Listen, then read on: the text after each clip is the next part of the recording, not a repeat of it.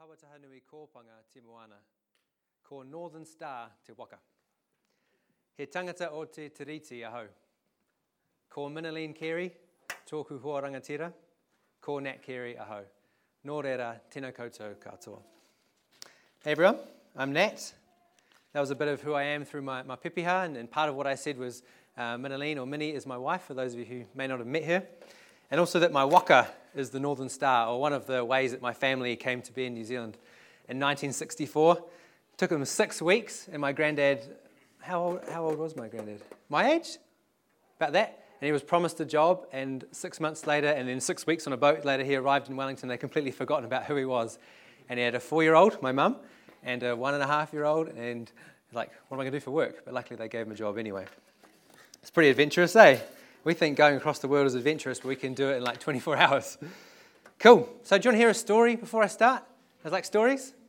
So I've been building a bit of a relationship, a bit of a friendship with a local business owner down near the offices, and a few of us have from church. And over the course of about a year, we've been having some really good chats and talking about deep stuff. And she wouldn't say that she's a follower of Jesus, but she's open to spiritual things and talking them through. And the other week, God just gave me this cracking prophetic word for her. Just the kind of prophetic word that just made me excited. I was like, I can't wait to share this.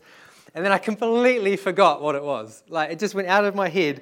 And for weeks, I was like, God, it was so good. Give it back to me. And I just couldn't remember what it was. And so I wanted to write her a card. I just felt that was what I was supposed to do. So I got a card and started and was like, I'm going to write it this afternoon. God, you've got to tell me what you said. And I had just nothing, absolutely nothing. And I felt God say, just start writing and I'll give you what you're supposed to say. So I just started writing this card, and it was, thank you for your friendship. But then it was also just encouraging her and her life and the things I see in her that are good, that are gold. And then just encouraging her with a few kind of prophetic insights and things that I kind of felt from the Spirit to write as well about her life. And so I went to see her, and we only had like 10 or 15 minutes together because I had to go to a hospital appointment, and had the sealed envelope in my hand. And in 10 or 15 minutes, we just had this chat that went super deep really fast. And we were talking about forgiveness and about how you've got to forgive other people. Otherwise, it can be like a disease that just eats you up. And you've got to let yourself go and forgive yourself for things you've done. And I had this really deep chat. And I just kind of couldn't help but smile. And at the end of this chat, I just said to her, I've got to run, but here's a card for you. I think this is going to make a lot more sense after our chat today. Because the things we've been talking about, some of the stuff was in the letter that I had written, which is pretty cool. And I didn't see her for a week, and then a week later, I said, hey, how's it going? And she said, we need to chat about that card. And I said, yes, we do. And we just chatted some more, and she was saying, how did you know some of that stuff? How did you come to write that stuff down? And she'd been kind of getting it out during the week and reading it when she felt she just needed something to kind of, she was in a place where she said, I need to read this again, what was written. And it just opened up even more of a conversation around life and spirituality, and I was able to share a bit about how Jesus wants to bring us life to the full. It's not about religious control. It's about life and living it to the full, and about His forgiveness.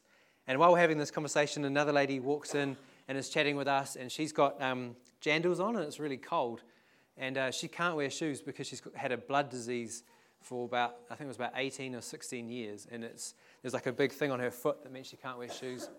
So I just said to her, hey, can I pray for you? So I just put a hand on her shoulder and pray for healing for her. And not sure exactly if anything happened right then. Hopefully I'll see her again. And she just shared a bit to me about how she just come back to the Lord 2 months ago and how He was providing through some really tough circumstances. And then we say goodbye to her, and I go back to the first conversation, and it just rolls on about God and deep things. And it's just so encouraging to step out and see what God will do.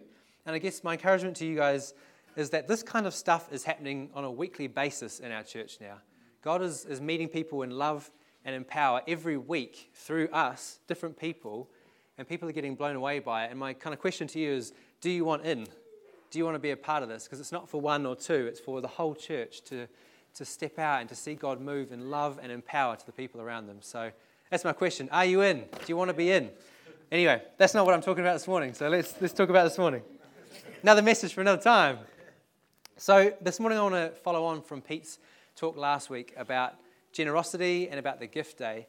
And I want to look at generosity, and I want to talk a bit about money. But generosity is one of the 5 culture words that we want to define us as a church. So that's generosity, authenticity, courage, inclusiveness, and honour.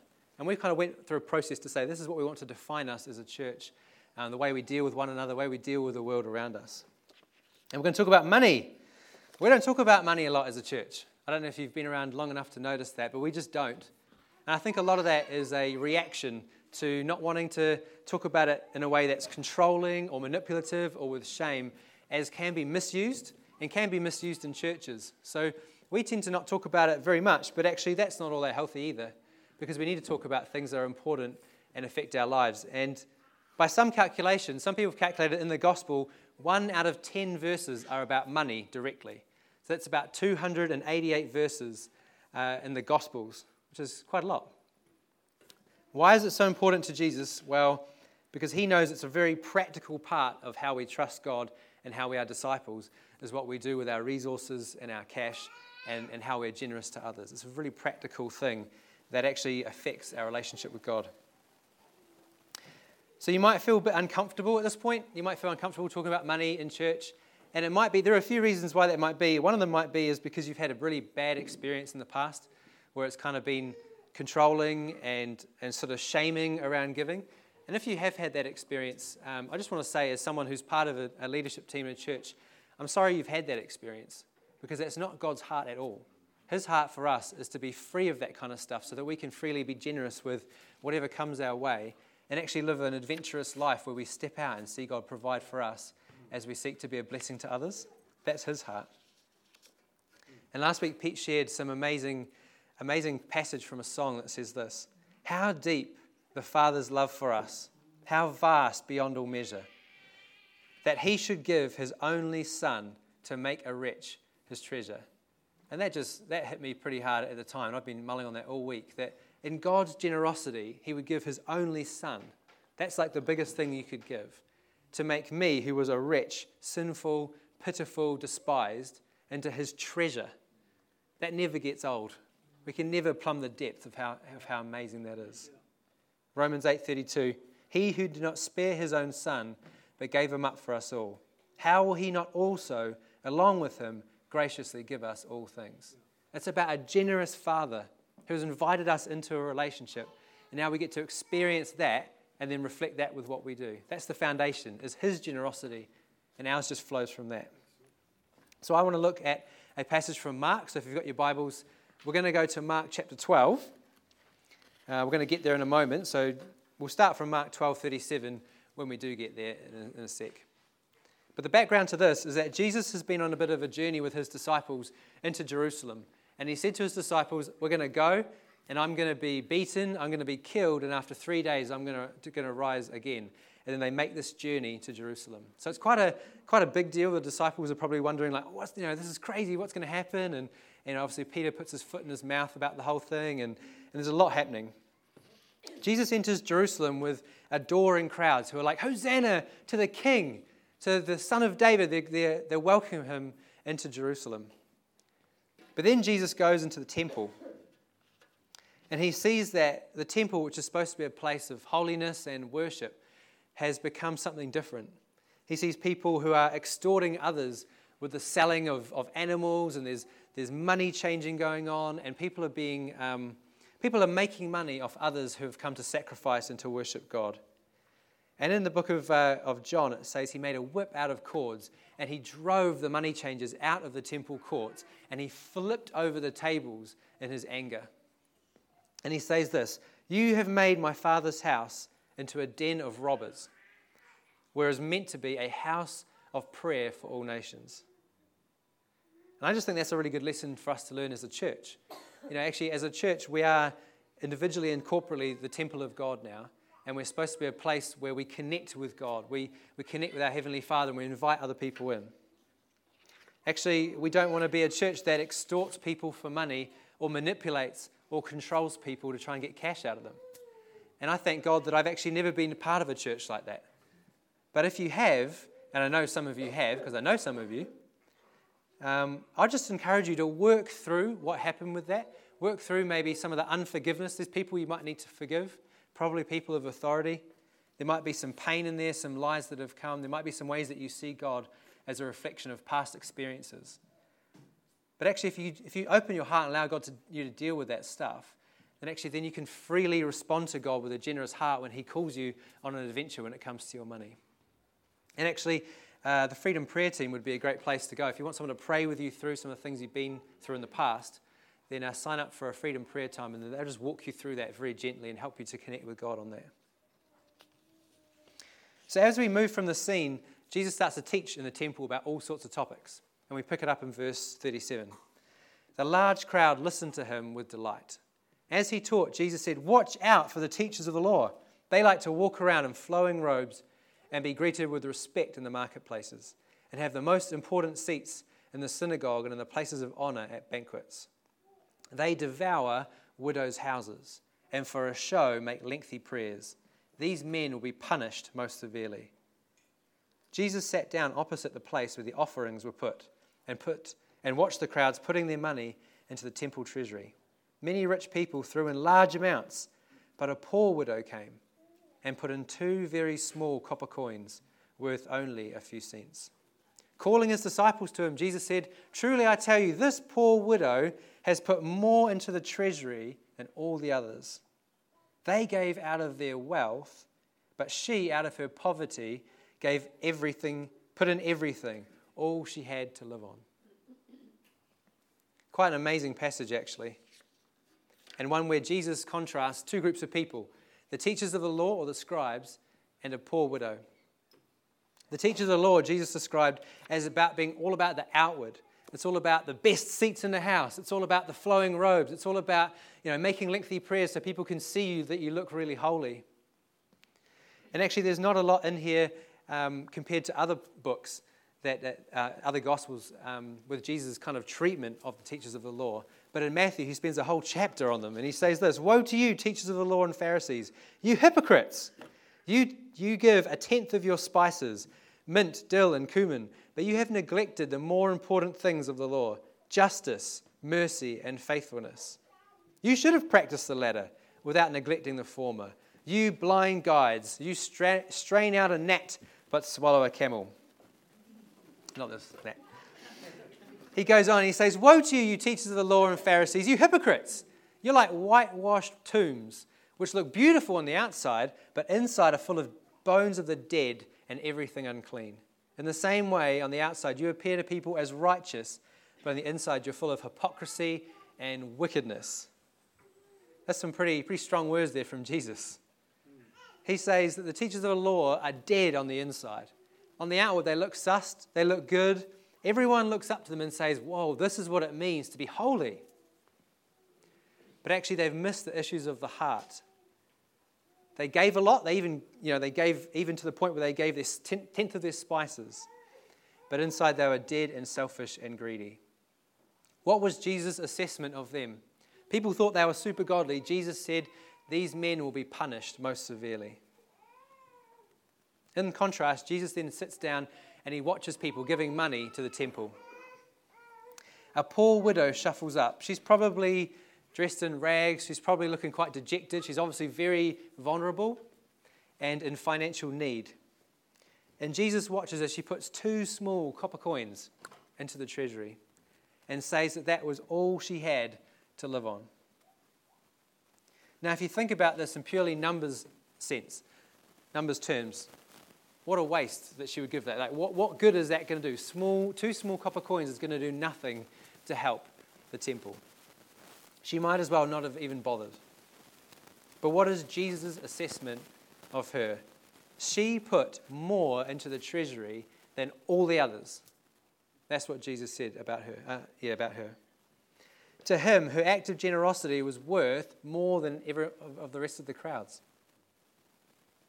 Rich people gave out of her wealth. She gave out of her poverty all she had to live on. So what can we kind of learn here from what Jesus is saying in this passage? Well, first of all, the obvious is that God is not interested in the outward. God is interested in the heart. And we see that from the contrast of the Pharisees. Pharisees were whitewashed tombs that were dirty inside, whereas the widow was probably looked poor and pitiful and struggling, yet on the inside she was generous and was giving what she had to God. When it comes to our generosity, what we give with our time, our money, our resources, our emotions to others. God is not looking at always the kind of what you give. And in financial terms, he's not always looking at the dollars and cents, like how much did you give. He's actually looking at the heart through which you give. She gave more than all the others.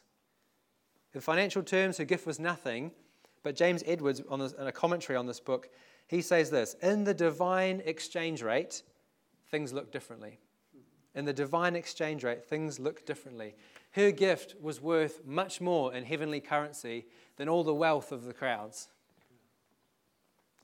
Because it was an act of worship, which meant it was big to God. And so it counted a lot in God's books. It was an act of faith, and as we know, faith pleases God. So actually, when you're struggling, when you are time poor, money poor, resources poor, capacity to just be with other people poor, when you feel like you're struggling in areas and you think, you know what, but I'm still going to give of myself. I'm going to do something here. Maybe you've got like the busiest week you have, and you know a friend just needs like an evening for you to go around and spend time and pray and just be a support to them. But you're like, I've got no time. I am time poor. And yet you step out and you go, I want to do this. From my heart, I want to spend time with this person. God loves that. Maybe you're at the groceries, at the shops, and you're struggling to pay groceries for your family, and food is expensive. But then you see someone in front of you who is trying to buy groceries, and they're embarrassed because they've got to the till and they haven't got the money to pay for it. And you're like, I don't even have that much money for myself, but hey, I'm going to go and buy their groceries for them. That's the act of generosity. And out of your kind of little and your struggle, you stepped out and blessed someone else. And God is like, that's such a great heart that you do that. Actually, when we do things like that, the beautiful aroma of our sacrifice rises up to God's happy face, and it pleases him. And he's like, well done for stepping out like that. He loves it. And then he uses our little sacrifice, time, money, resources, love, whatever it might be. We might feel it's a little sacrifice. And in the divine exchange rate, he can use that little thing for big things. He can breathe on it, and suddenly it makes a big difference to all of eternity. And the effect of it can ripple right through eternity and change people's lives. That's the joy of walking with a big God, is that he just says, step out with what you've got. Like the widow when Elijah said, she's like, I'm just going to make this last thing for me and my son, and then I'm going to die. And he said, just pour out that little bit and do it for me. And she did, and then suddenly she had more and she had more. And God supernaturally blessed what she had. So in contrast to that, actually, when you give begrudgingly because you think, I should give, like, there's a gift day, I probably should give because it's a thing I should do, I think God's opinion of that is, don't bother. 2 Corinthians 9:17 says, each one must give what he has decided in his heart, not under compulsion, not reluctantly or under compulsion, for God loves a cheerful giver. God wants to see a heart that's expressed with what you do. If the heart piece is missing, my encouragement would be press the stop button. Go away with God and say, God, where's my heart at with this? Why is my heart, am I struggling with generosity in general terms in my life? And let God unpick that and help to bring truth to you and help to bring a place where you can be, where you can just respond to him and the adventure he has for you in the area of your resources and capacity. But if you've got a heart to give, but you think, man, I'm time poor, money poor, capacity poor, relationships poor, but you think my heart is in the right place, with whatever is in front of you, I would encourage you just to go for it and see God bless and breathe on what you can give, either for the gift day or just your life in general. James Edwards again, he says this, no gift, whether money, time or talent, is too insignificant to give if it's given to God. And what is truly given to God, regardless of how small or insignificant, is transformed into a pearl of great price. How cool is that? You step out with a small thing, even a smile, God can use that if you do it for him, and he can turn it into a pearl of great price. And his divine exchange rate, 2 small copper coins, means more than the wealth of a whole crowd, and that's the God we work with. We work with, we live with, we have a relationship with. So there's one more principle in here I want to draw out, and it's probably a slightly scarier one, or at least it's scary for me. And I think it starts in verse 44. It's highlighted in verse 44. They all gave out of their wealth, but she, out of her poverty, put in everything, all she had to live on. And actually, for Jesus, when he's looking at this, he doesn't look at the amount of the gift. he's actually looking at the cost to the giver, which is what I find quite scary. He's not looking at the value, he's looking at the cost of the person who gave it. She gave out of her poverty. It cost her everything. How would she even eat now? In that society, if you were a widow, it's kind of like, basically it means that you're on your own unless people help you. You haven't got a family structure around you to support you. And so she gave away the last thing she had. How would she even do that? That was a huge cost to her. Why is cost important to God? The cost of the giver important. Why does Jesus highlight this as important? Well, it's because Jesus is looking for trust. Because when you step out and it costs you a lot, like with relationships, you think, I'm just going to help that person, but it's going to cost me to do that. God is actually looking to see, hey, what that does when you step out with what you feel like is all you've got, is it puts you back in the place of needing to trust Him for your life. So you give away to the point where you're forced to stop relying on the things of your own, your independence, and you're like, God, all I've got is you now. I've got to trust in you again. And actually, that's a theme that goes all the way through the gospel. Jesus said, leave everything and come and follow me. Yeah. And then he said, give your life away and you'll find it. And it's this principle all the way through the Christian life of giving up the things that you can rely on in yourself and your independence from God so that you can just rely fully on Him. Yeah. And it doesn't just start when you become a Christian or finish when you become a Christian. Like, oh, I gave my life away to Jesus, now I'm going to walk normally. It's actually every step of the way God is going to say, hey, you're relying on this, give it away. Or, hey, I want you to step out of the boat without all the answers, without all the plan mapped out, without all the resources, without all the time. I want you to step out and follow what I'm saying and watch me bless you and let me teach you a deeper layer of I'm a good Father and you can trust me. So it's all the way through the Christian walk. It's to rely on the supernatural resources of heaven rather than us. It puts us in dependence on the Father. So actually it might be your comfort zone. It might just be stepping out of your comfort zone. You might think, this is my life, and I do this. And God is saying, I want you to step out of that and give away that comfort zone thing, that thing that you rely on, and maybe pray for someone who needs healing, or share a prophetic word, or go give groceries to someone, or spend time with that person who you really don't like. It might be giving away money to people. It might be giving away resources or things that you own. It might be relationships. It might just be the way you interact with people puts you out of being able to rely on yourself. And you're saying, God, you've got to come through in this relationship.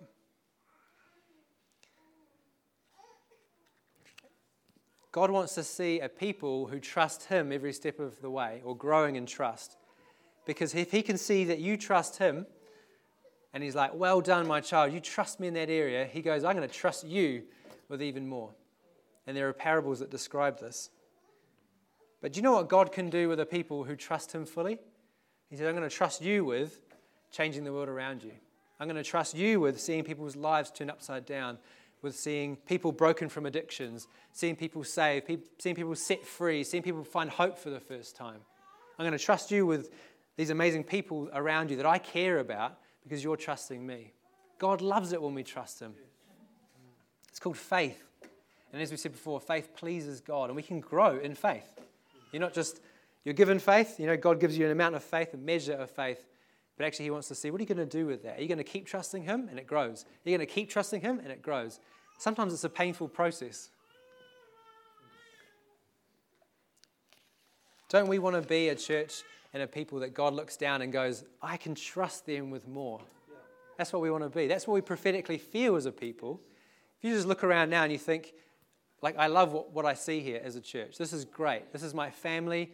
God is doing things here. But this is not the end picture. Yeah. Yeah. And so many of us live with that prophetic feeling that this is not the end picture. God has got much for us to do in this nation.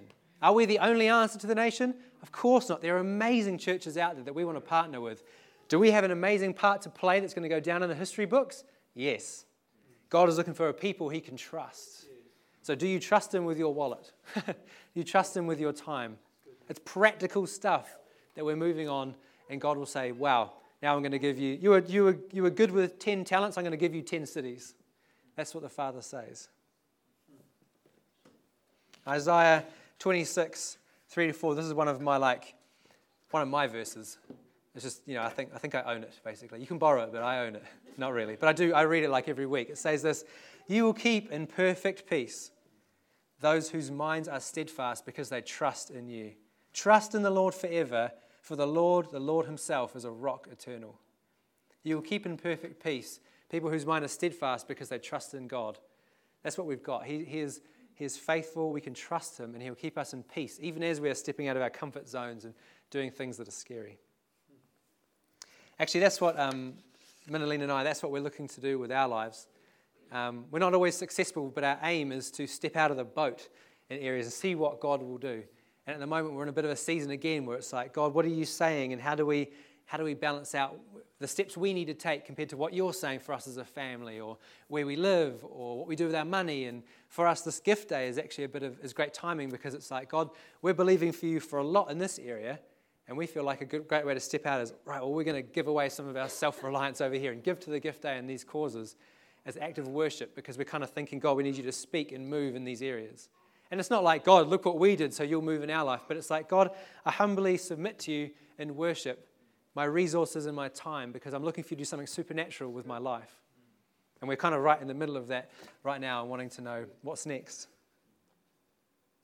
So obviously, this is more than just about a gift day. A gift day is a great opportunity to talk about it. It's a great opportunity just to be practical and to bless some really great causes. But it's actually about a lifestyle. It's about a community of generous, sacrificial people whose aim it is to show Jesus to the world by fully trusting him, and then him trusting them with a whole bunch of responsibility and joy and adventure. God is looking for a people he can trust to turn the world upside down by his love and power. And I want to be that kind of person, eh? I want to be that part of that kind of church. And we are on a journey, and we'll stumble sometimes. That's okay. We're on a journey towards what God has called us to do. Would you stand with me? I'd love to pray over us.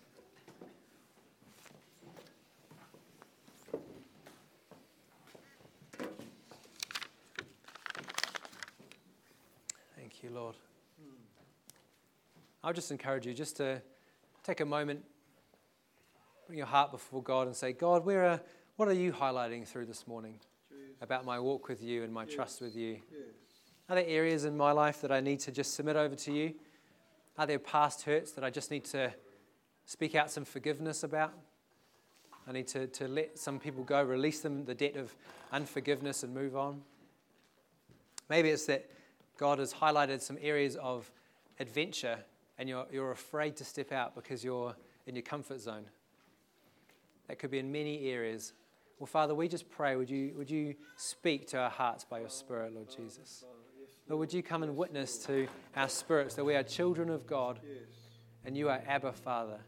You are close and intimate at the same time as being all-powerful and adventurous, and in some ways scary, because what you do is just beyond our wildest dreams.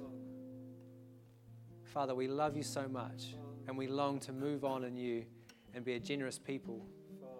Father, we thank you so much for the generosity we already see, and it blows my mind sometimes. Thank you for the generosity we see.